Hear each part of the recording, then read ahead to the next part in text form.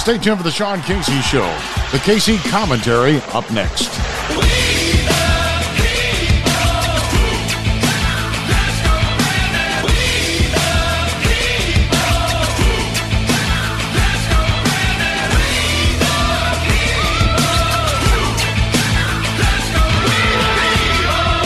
And welcome back to the Sean Casey Show, a podcast for patriots. This is Saturday, October the 22nd, and time for the Casey Commentary, the police state that we are now subjected to by Chairman Joe, Kamala Harris, Merrick Garland at the Injustice Department, and some of our corrupt judges and those in the criminal injustice system.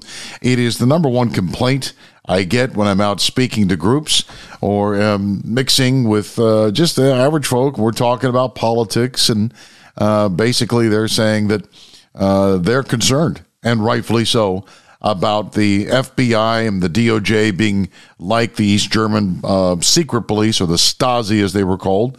The Germans had the SS. And, of course, the Russians had their own version of course, the KGB, which you always had to be live in fear of.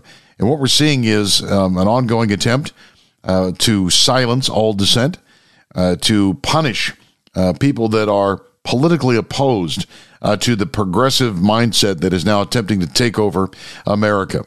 And we're seeing it when pro-life protesters are arrested, like Mark Houck in central Pennsylvania, who was a sidewalk pro-life counselor. His family raided by the FBI in the middle of the night. And many other pro-life counselors have also been treated the same way.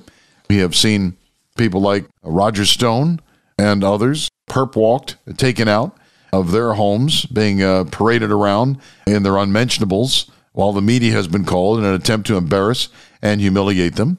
We've seen the FBI manufacture and falsify evidence in the Russia attempted coup of the President of the United States. And we've seen the imprisonment of hundreds of J6 attendees, some who went into the Capitol and some who did not. And as I will repeatedly say, anybody that assaulted a police officer or vandalized or stole anything should be prosecuted the full extent of the law. But most did not. In fact, that day on J6, 4 Americans died, and they were not inside Congress or law enforcement officers. Then comes the story of Alfredo Luna. Alfredo Luna enlisted in the United States Marine Corps shortly after he watched in shock and anger the tragic events of 9/11. Not only did he enlist, he chose to enlist as a Category 0311, a rifleman or infantryman, a job that all but guaranteed combat implications given the dreadful events of 9/11. Luna served ably, and he was, again, a fine soldier. He left the Marines, became a police officer, where he continued to serve his community valiantly in Southern California for 14 years. He earned the Medal of Valor during this time. The Medal of Valor is the nation's highest award given to public service officers. Earlier not this year, but January 15 of 2021, sometime around 5 o'clock in the morning, dozens of FBI agents and local law enforcement officers in full tactical gear rode up to Luna's house on the side rails of 2 pickup trucks and an up-armored vehicle reminiscent of Luna's time in Iraq. They cordoned off the neighborhood. One agent deployed a flashbang grenade outside of his house. There's absolutely no tactical application for a flashbang deployment outside of the house when the suspects, quote unquote, are inside. The only reason why you would do that is to intimidate them and humiliate and embarrass them in front of their neighbors. Or maybe they were trying to trigger PTSD in hopes that Luna would do something reckless. Or most likely, as I said, to wake up the entire neighborhood at 5 a.m. to come and see the spectacle of humiliation and fear they were trying to instill into a decorated Marine combat veteran and law enforcement officer by dragging himself, his wife, his 2 teenage children out into the street in their pajamas while their 2-month-old daughter was still inside the house crying for her mother. So you might ask the question, what crime did Alfredo Luna commit? What did Luna do? Murder? Gang violence? Trafficking? Nope, none of that. All of this was over controversial tweets. Luna was not in Washington, D.C. on J6. He had never been arrested or charged with any crime previously. He had no history of violence. He was the recipient of the nation's highest honor for public safety officers, the Medal of Valor. What they're doing to Alfredo Luna is an abomination.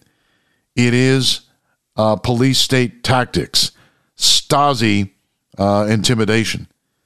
And basically what they did, using California's red flag laws, they found in his home an unregistered semi-automatic rifle, which are illegal in California. But that's not the reason they went in.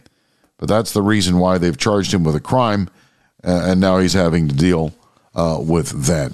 Apparently somebody on law enforcement either sold it to him or gave it to him, and he's got some explaining to do on that. But clearly it did not warrant a 5 a.m. raid. This J6 committee is a sham. And then we have what happened to Steve Bannon yesterday. A federal judge sentenced the former White House advisor to 4 months in prison for refusing to cooperate with the J6 Select Committee. The House of Representatives voted 229 to 202 to hold Bannon in contempt. In October of last year, after he refused to comply with a subpoena from the committee, he was basically arguing executive privilege. Only Trump could waive the privilege and allow him to testify, which Trump eventually did.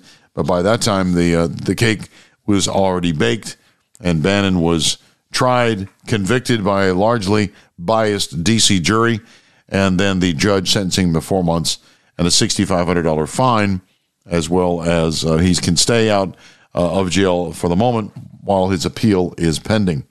But again, these are police state tactics, and we have just learned that the J6 committee has now issued a subpoena to President Trump. It's about to get really, really interesting. And one thing I can urge is for you to hope and pray for your country, because this is a collision course. We are on a collision course with the Constitution, with radical progressives that have shown no ability to want to moderate or to stop this behavior. And the only thing we can do in 17 days now is go to the polls and make it stop. I would point out one more thing. For Steve Bannon to receive 4 months in prison for basically doing something that Eric Holder did but was never held accountable. There were a lot of people that lied, that fabricated evidence, falsified evidence in the FBI and in the Justice Department, and none of those people have spent 4 days in jail, let alone 4 months. But freedom is never more than one generation away from extinction.